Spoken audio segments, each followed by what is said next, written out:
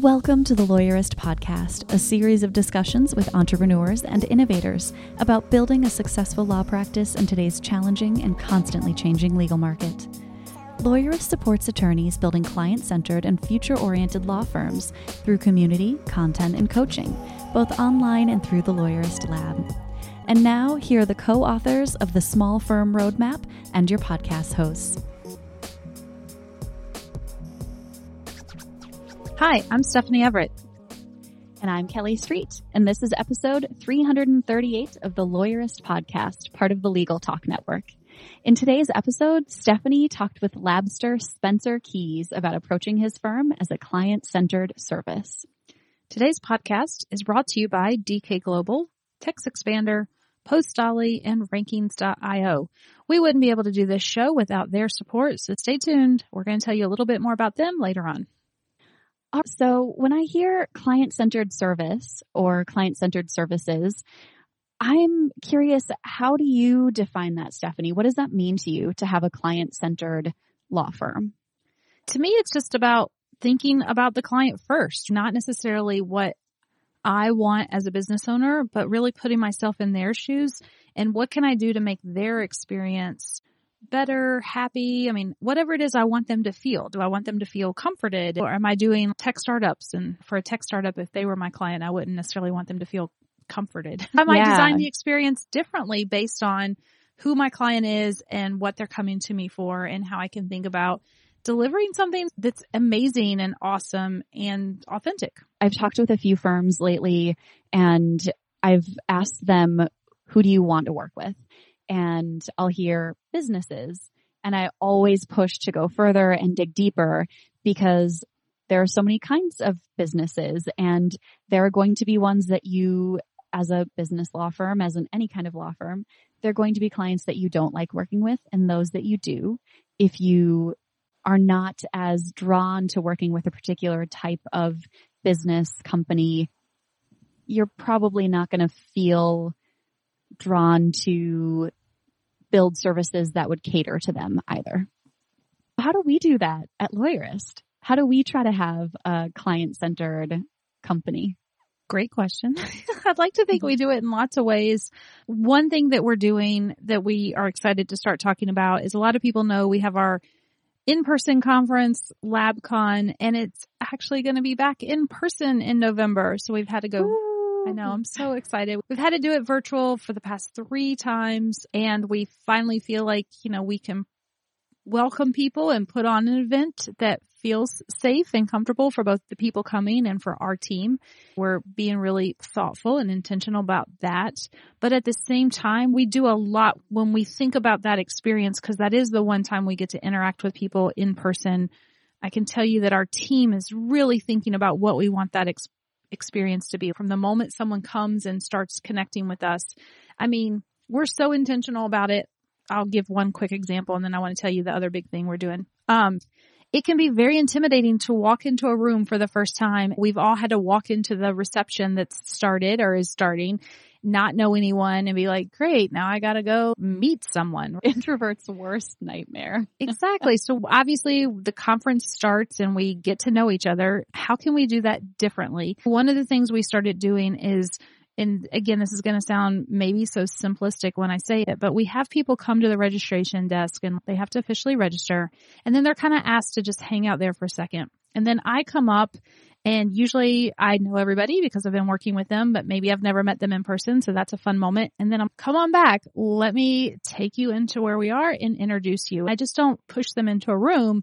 I actually walk them into the room and help them start a conversation. So I would go up and be like, hey, this is Kelly. You've met her or you remember her or whatever. And I make sure that they have a connection and that they're good. And then I politely excuse myself to go back and get the next person. I'm hand walking people in. And again, it sounds so simple, but I want to put myself in our clients' shoes of how would they feel and how can we make sure that they don't have that anxiety-driven moment where they're, oh God, now I got to go find someone to talk to. Yes. Yep. Makes the connection right away. You don't have that awkward, what do I have in common with this person other than that we're both in lab? Hi. And obviously some of our labsters are just beyond excited to see one another. But for those who aren't, we're thinking about the event from the perspective of someone who maybe isn't an extrovert, isn't coming in already seeking out someone that they know. And then this year we have an extra challenge because it is the pandemic and it is harder for some people to travel. Maybe they don't feel comfortable yet. There's all kinds of reasons. It doesn't really matter what their reasons are, that they're just not ready to come to an in-person event. And we had to really think intentionally about how can we include them in the experience so that we have an inclusive environment. And quite frankly, I could see a version of this continuing into the future because even in non-pandemic times, there are people who, for many reasons, can't travel. So, drum roll, please. No, we're super excited because at this upcoming event that we're going to do, we have the option for some robot appearances. I mean, it sounds silly to say. I know. I mean, this is so lawyerist. We're talking about living our values and being client-centered. You can attend, if you're a labster, attend LabCon via robot. I know. I mean, I'm so excited. I hope it's super fun, and we already have labsters who are super excited about it. But we did find this telepresence robot. People have probably seen them around or on TV, but never really thought about it. Because the other thing at our conference is we're not all just sitting in a room looking up at the front of a stage the entire time. That makes it more difficult because it's not you can just put a camera on someone and have someone from home have the experience. That's not what we do at LabCon. We are up, we are moving, we're in small groups, we're in workshops, we're breaking out, we're going outside, we're walking around the lake. I mean, we're doing activities. There's a lot of movement, quite frankly. You can't really have the laptop that you're carrying around for someone at home to experience it. But this is what's going to give us the ability to basically do that because the robot is an iPad on wheels, essentially, and the person at home can drive it very easily. It's very easy to use software. So it's going to allow this person to attend via robot and actually be a part of the experience and be able to move with groups. And I've already started figuring out logistics of robot friends who are going to have to make sure, oh, my robot's going to the same place as me. Let me guide the robot through, because I'm envisioning these robots moving through the hotel to the different breakouts that we're going to be doing. How do you find your way? You might have to have a robot friend. Yeah, a robot buddy. I love it. I know. It's going to be so fun. And we're so excited to see people again. I told someone today, this is probably one of the most favorite parts about my job because it's just such a fun time. And I am extroverted and I just love seeing everyone, but there's just so many opportunities for connection. So we just having a meal with someone or all the things that you do when we're in person. I guess I just have missed it so much. If anyone's listening and you think this is something you would like to do, and by the way, it is not boring. It is 2.5 days of work. It's also not completely fun and games, although we do have lots of fun and games.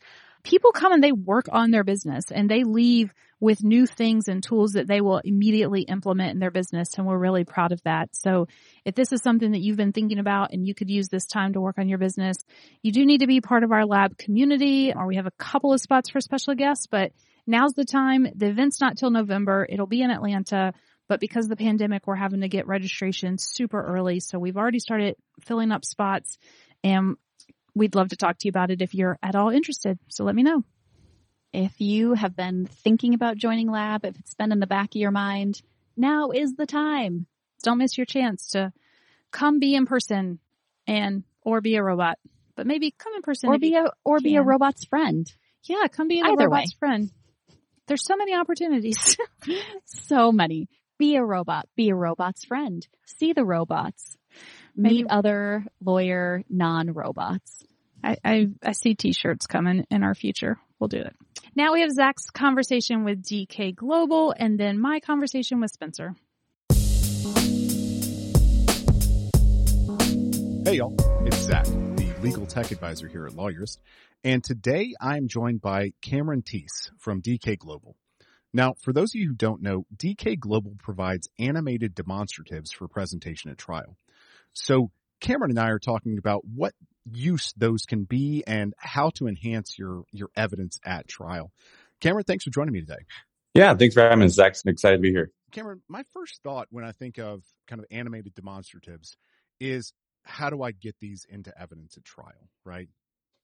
Yeah, absolutely. And I know that's such a great question because even those who aren't very seasoned or maybe they haven't used specifically animations at trial, that's a very common question that we get. And I know the very first thing that I like to tell all of our clients when even considering animations or any types of visuals is, first of all, just keep in mind that these are not admitted as evidence. These are, in fact, demonstrative exhibits, and that's going to be the best route for getting these admitted into trial. For example, if I've got an animation of a car wreck or something like that, I'm not using that to say this is exactly what this thing looked like. I'm using it to demonstrate. I know I've done with Matchbox cars and a little Lego street or something in trial just to show what was going on. This is just kind of that same concept, but certainly a much more professional way of doing that, right? I'd say that's close. Now, we do incorporate a lot of data that is provided to us by, say, if we are going to be discussing an auto collision, then we do want to take in mind what is it that your reconstruction expert has to say. And most times when we're going the route of working with an expert, and that's what you would like to do, that's what you should be doing if we are anticipating going to trial for an animation, we want to get as much data as we possibly can. And of course, what an animation ultimately is it's a visual representation for what the data is providing us. So if a reconstruction expert has to say that the collision occurred at 55 miles per hour, well, then the animation is going to reflect that it did occur at, in fact, 55 miles per hour.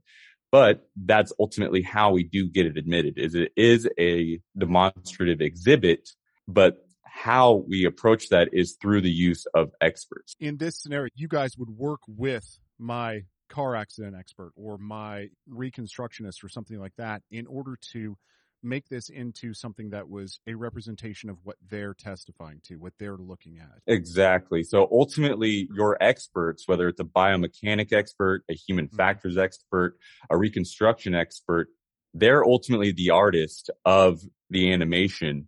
And our animators are simply the paintbrush. It's a great way to look at it, obviously. The other thing, though, is that this isn't something that we always use at trial. You know, getting this representation, getting this way of showing what happened, it's my understanding that this can really easily be used just in negotiations as well. Absolutely. And there's a lot of different strategies that a lot of our clients like to employ, just kind of depending on, say, the particular case, who the defense is, what the challenges are that we are facing. But it is very common that we hold on to a case to begin work very early on. So say if that is a demand package where we want to show the defense, hey, these are the facts that we know about this case.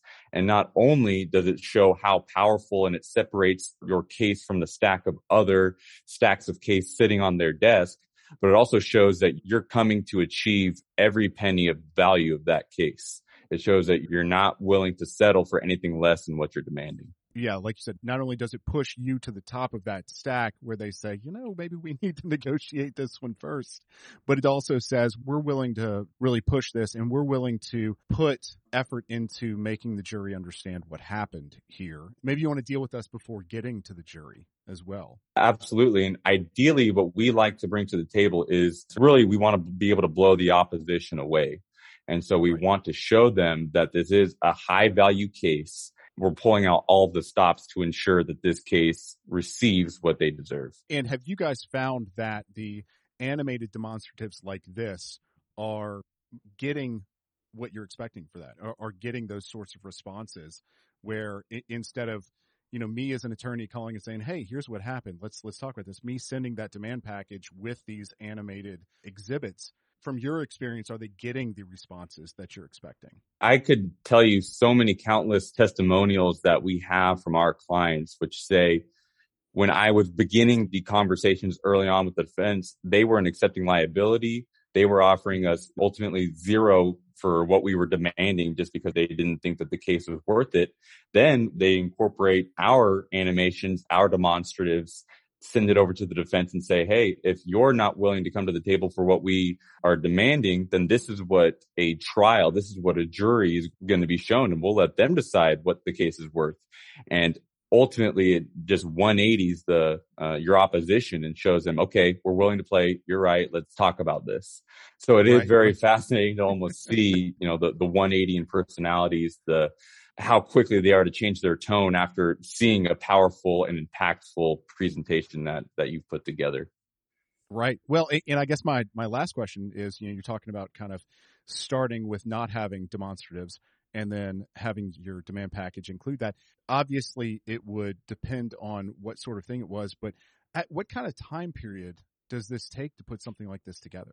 It really depends on the case, what exactly it is that we're putting together. I always like to say, let's get it rolling as quickly as possible, because it's not abnormal that we get rolling on something early on, whether it is a TBI, an auto collision, or what have you. And we start discovering that sometimes we have more questions than answers. And so sometimes our experts or your experts, shall I say, have to go back either to the scene. They have to do alternative simulations to really dial in what exactly it is that we'd like to show. So it could range anywhere from, say, in a perfect world, 30 days. In a technological standpoint, if we've got trial coming up in a week, then hey, we'll do what we got to do to make it happen as long as it's technologically possible. But ultimately, we want to anticipate there are going to be some changes, some feedback just based off of our process and our procedure with working with the experts. So more time is always what we want, so we don't get into a position where we have to rush things through. Oh, yeah. Well, and I imagine that feedback helps this process as well, helps, whole argument in and of itself. So, well, Cameron, thank you a bunch for being with me today. I learned a lot about demonstrative exhibits. And if other people want to know more about this, they can certainly go to dkglobal.net/services to dig into this a little better. Again, thanks, Cameron, for being with me. Awesome. Thanks for having us, Zach. Look forward to being on the next one.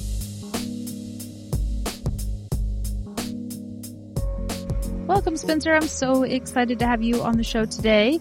I should mention that you're also a member of our lab community, and I've enjoyed working with you and getting to know you over the past, year or so. Does that seem? And we're going to have a live LabCon, which was the first time that we met, and that'll have been 2 years. That'll have been 2 years since we met in, August. Today, we're kind of diving into some of the concepts in the Small Firm Roadmap, our book, and talking to real life people. How does this actually work in practice? I thought we could dive into this idea of client-centered services, which is something we talk a lot in the book about. And I'm just curious, what does that mean for you and your firm, and how do you even approach the idea of a client-centered firm? Well, there's a few things to unpack from there. One, no one's ever accused me of being a real life person. Two, being client-centered is certainly not something that we would ever claim to have arrived at. We're still doing a lot of foundational work, but it is work that is all driving towards the idea of being client-centered. And third, being client-centered is in the heart of our mission, which is essentially to provide people with the right legal service at the right time at the right price. And we very much consider ourselves to be an access law firm. This is not the place where you come for bespoke tax planning with various offshore financial centers.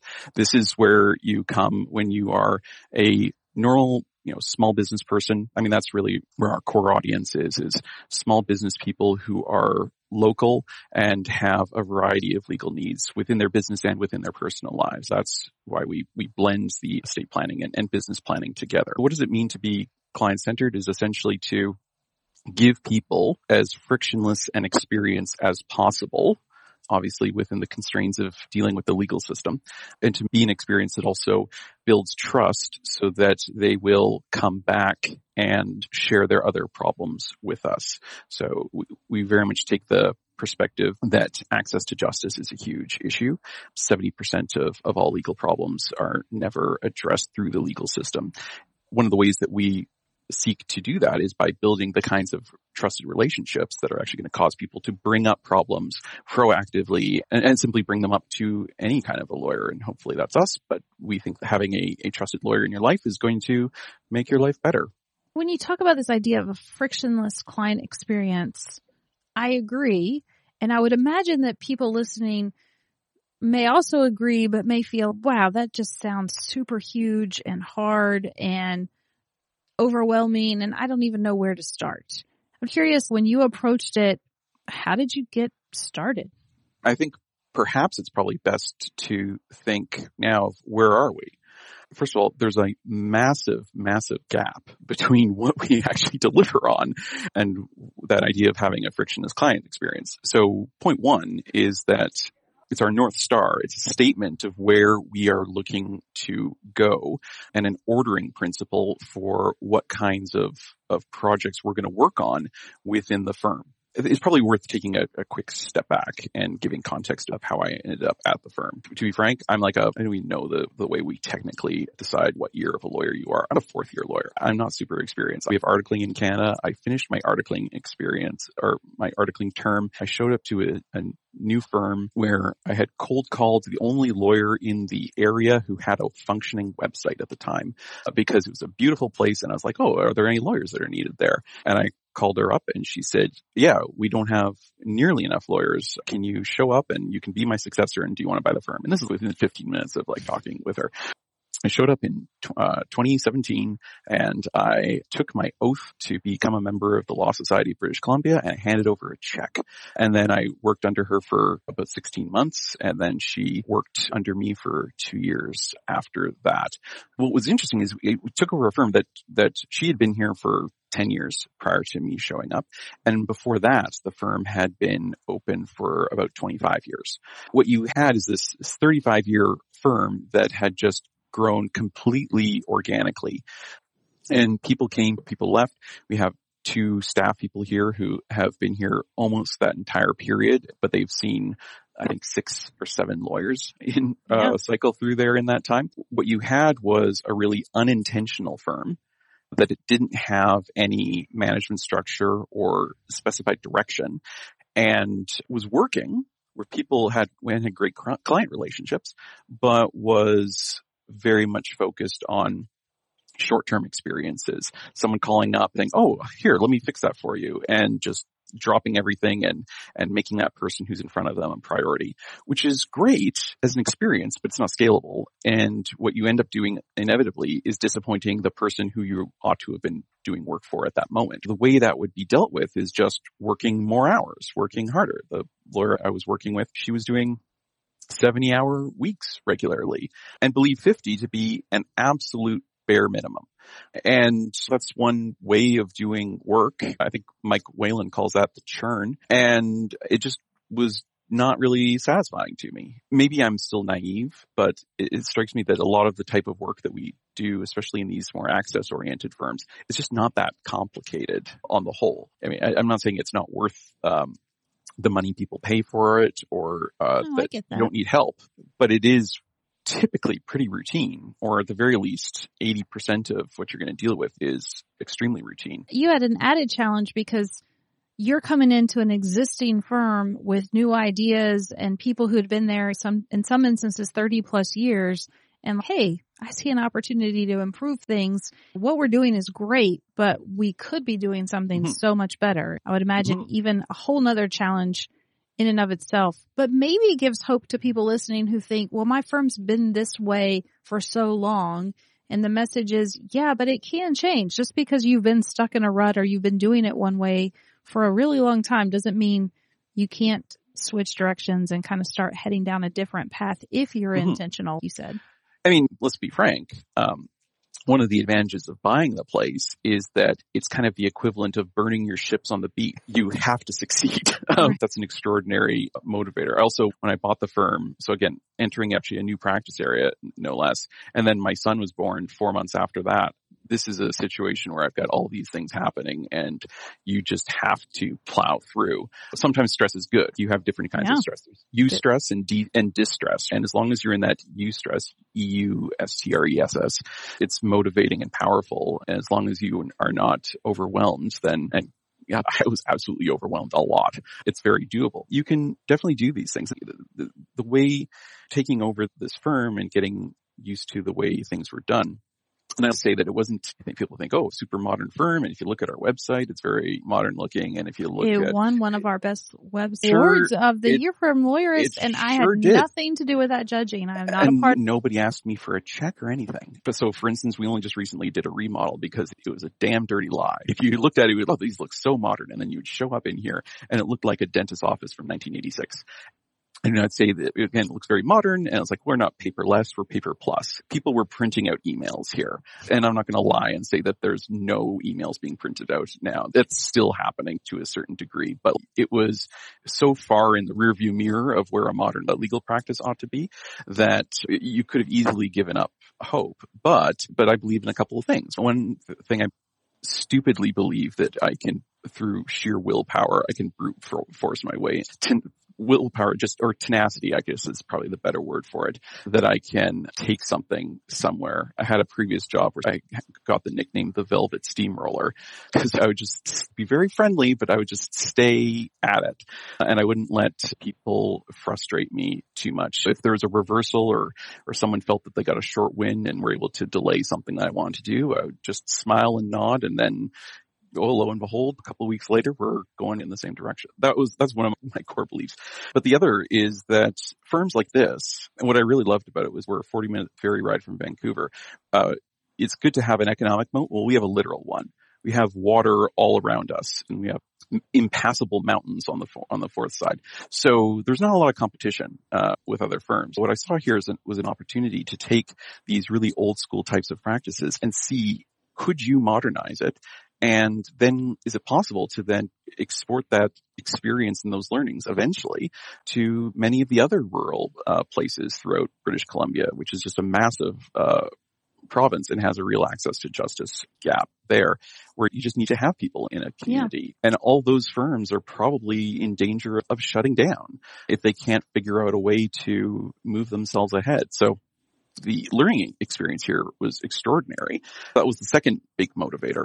So what did we do is we started with something as simple as, let's just start with the name, have a conversation, and we want to make sure that wasn't the Spencer B. Keys law office of Spencer B. Keys.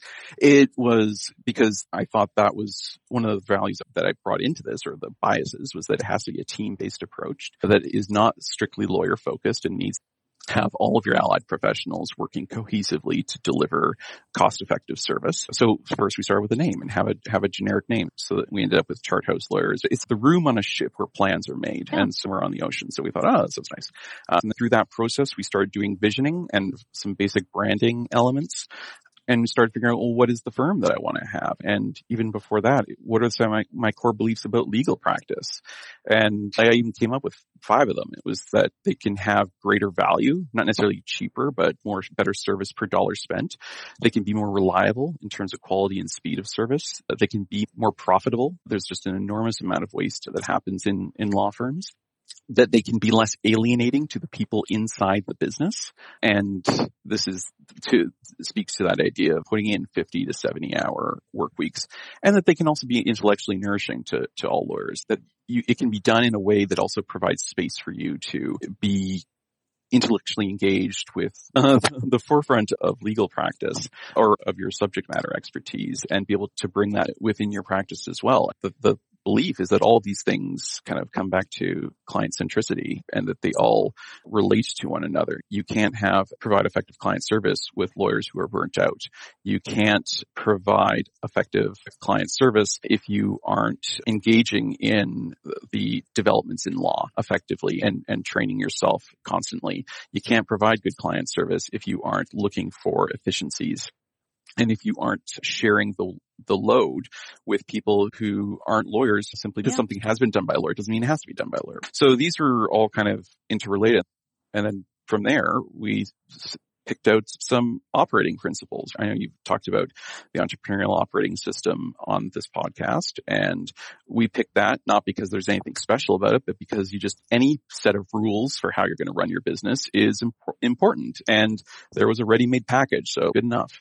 And then it was just a matter of trying to create a structure of communications within our firm to talk about these things that were never talked about. We didn't even have staff meetings. We didn't have one-on-ones with staff. So creating that precursor to change, creating an environment of psychological safety as well. It's a extremely lengthy process, but it's also super invigorating.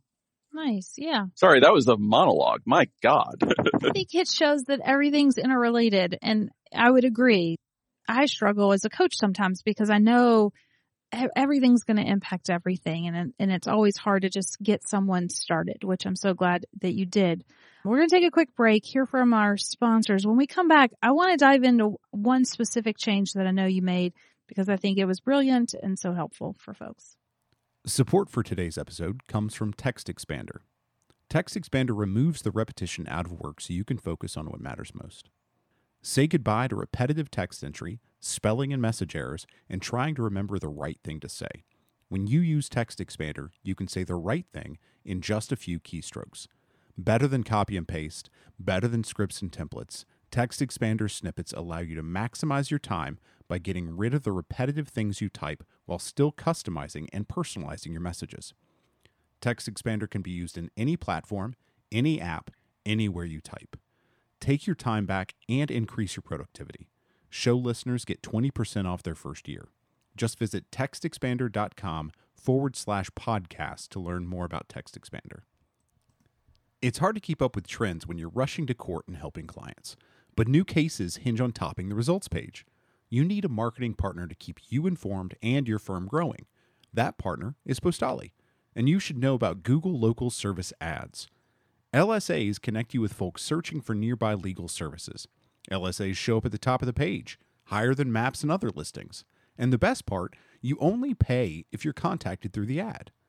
Appearing when somebody searches for lawyers near me has never been easier or more affordable, letting you focus on the law. LSAs are a great addition to existing PPC efforts or a standalone initiative. Quickly initiated by the Postali team, LSAs and a partnership with Postali can get your firm where it belongs. To learn more about LSAs and Postali's services, visit postali.com/lawyerist and reach out for a free consultation.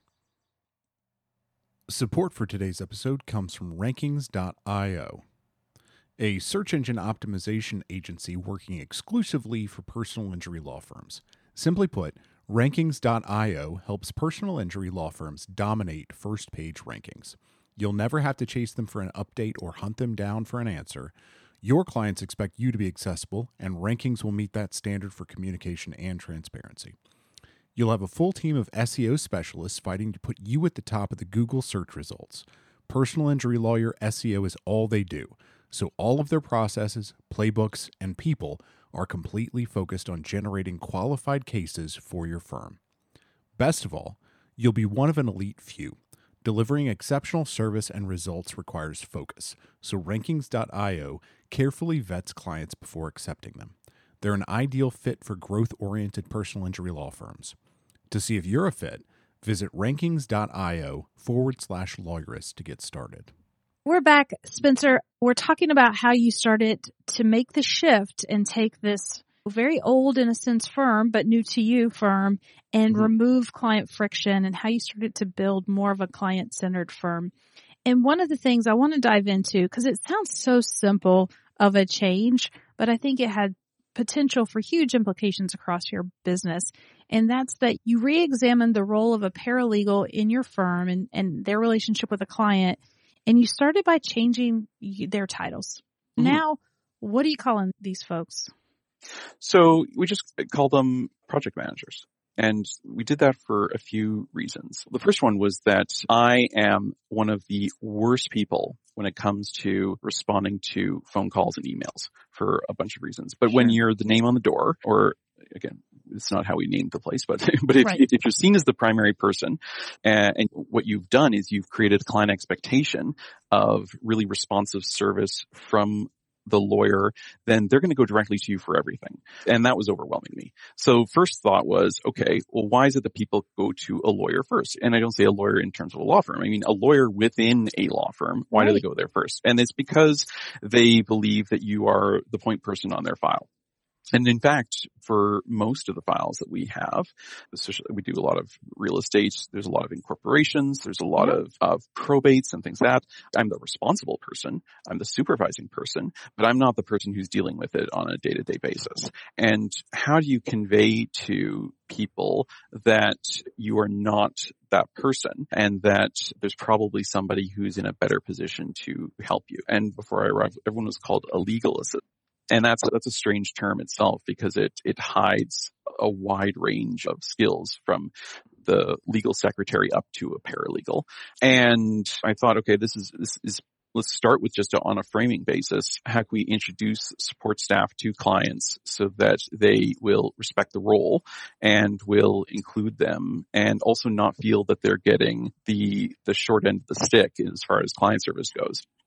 So by calling them a project manager, we're very clear at the introductory phase that they're not lawyers, but we do say that this is the person who should be your first stop. And if there's something that's really important, they can escalate it. If it's something that is just purely sharing information, they have that information. And this goes to our process within the firm. So we don't have an accountability chart properly mapped out for all the roles within the firm, but within our different service offerings, at least our more standardized service offerings, but we do have a pretty clear accountability. So you have a product manager, which is me for all of them. I'm ultimately responsible for designing how a service is supposed to be delivered. But then the project manager is the person who's actually on top of where is that project in the process, what's going on, what's the next step, who's lagging, who needs to be delivering something. Their jobs are explicitly to harass me if I'm falling behind on something, and that is certainly helpful. And from the client's perspective, what we are seeing certainly is that clients are far more going directly to our staff with questions and not even necessarily CCing me on them, which is great. And they know not to deliver legal advice. They can deliver legal information. And that's obviously a fine line that ethically people don't always remember. And they have no problems doing that. So, I mean, one of them is still relatively new to her area is developing just an ongoing FAQ based on whenever I answer a question for her. And that's just making it easier for her to deal with things as they go along. But is it completely reframed who these people were as far as their ability to help the client? And it even reframed for the staff. To what degree should they be responsible for driving things forward? You just have one lawyer. That's what really hit it for me is, I mean, it reframes both to the clients, as you mentioned. And I've seen other firms kind of take your lead now in our lab community and started coming up with all kinds of names, client concierge or whatever fancy title you want to put it. And we've seen this in the financial services world for a long time, but it really points to the client. This is your person. Go here first. This is a team member that's important and can handle these issues. And it elevates the role to that person. Hey, this is now your role and you're going to be responsible for these things and responsible for managing the attorney, which I'm sure there's lots of people listening shaking their heads thinking I could be managed and harassed better. And I would love it if someone on my team was really fulfilling that role for me more. Maybe when we're thinking about naming this episode, I mean, these are two interesting examples of where you stepped back and changed the name of something, the name of the firm to something that represented a larger goal that you were trying to accomplish. And now even within the positions of the firm, renaming people's roles. Maybe the first step is step back and then think about what should this thing be called? Ultimately, framing is absolutely essential. That's why you have certain core beliefs. That's why you establish your values. That's why you establish a mission and a vision. And you should probably even go so far as to have your anti-values or anti-beliefs or those things that your core values and beliefs absolutely exclude. Because if you don't have that framework, and if I've learned anything, both from lab, but also from pretty much any business reading that I've ever done, it's that you have to create a framework for people to understand where they exist in relation to an entity. Because a business, people thrive on social relationships, and how people have felt the last 18 months is extremely clear and visceral. And how do you have a relationship with a company? It's weird.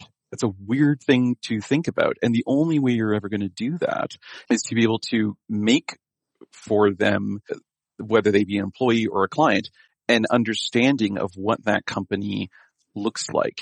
And if it's extremely easy for them to say, oh, it's this person, it's Spencer. Spencer's the company is Spencer. I'm just going to deal with everything through Spencer. But that's ultimately not sustainable. It's not scalable. It doesn't align with any of my views about client centricity. But if you then can say, oh, this multi-headed Hydra is actually friendly and can do what I want, and it's not Spencer, it's Spencer and Megan and Sharon and Darlene and Lauren and Alex and whoever.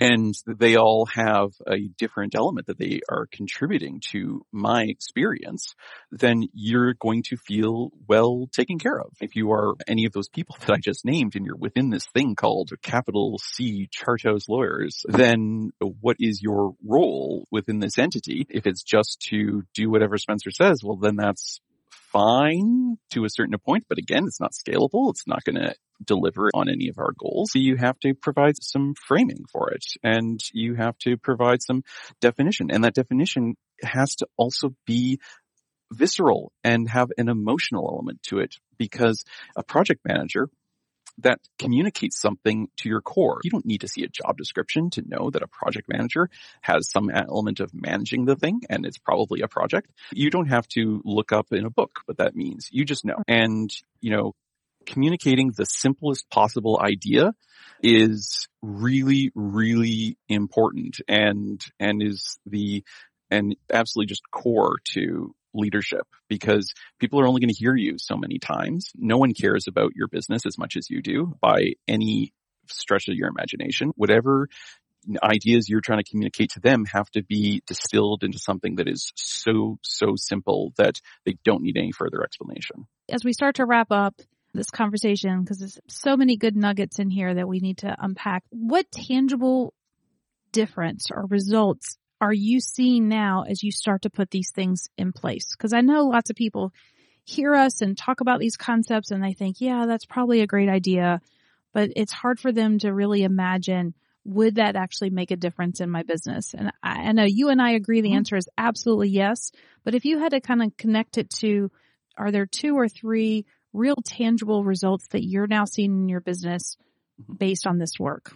I think where we are, the most important result would be, how do the staff do what they do differently? Are they making decisions that you've said that they can make decisions about? Are they treating their work as though they are accountable? Because of course, ultimately the lawyer is accountable, but I always communicate that I am externally accountable for everything, but they are all internally accountable for their jobs. And I think we're seeing a real shift. And I can't remember where I heard this analogy, so my apologies to whoever I'm stealing this from. But there's the minecart analogy about people. You've got people who are pulling out the minecart. You've got people who are pulling the minecart in the opposite directions. And then you've got the ones who are just sitting on top of the minecart. And you want to have more people who are pulling in the right direction than the wrong direction.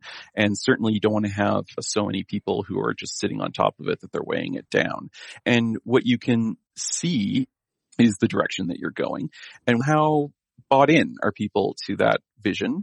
Are they people who are pulling in the right direction or wrong direction? And we have people who on different elements are still pulling in the wrong direction, but we've got people who were clearly sitting on top of the minecart who are now pulling in the right direction. And obviously whatever the change is, it's going to be a somewhat different mix of people.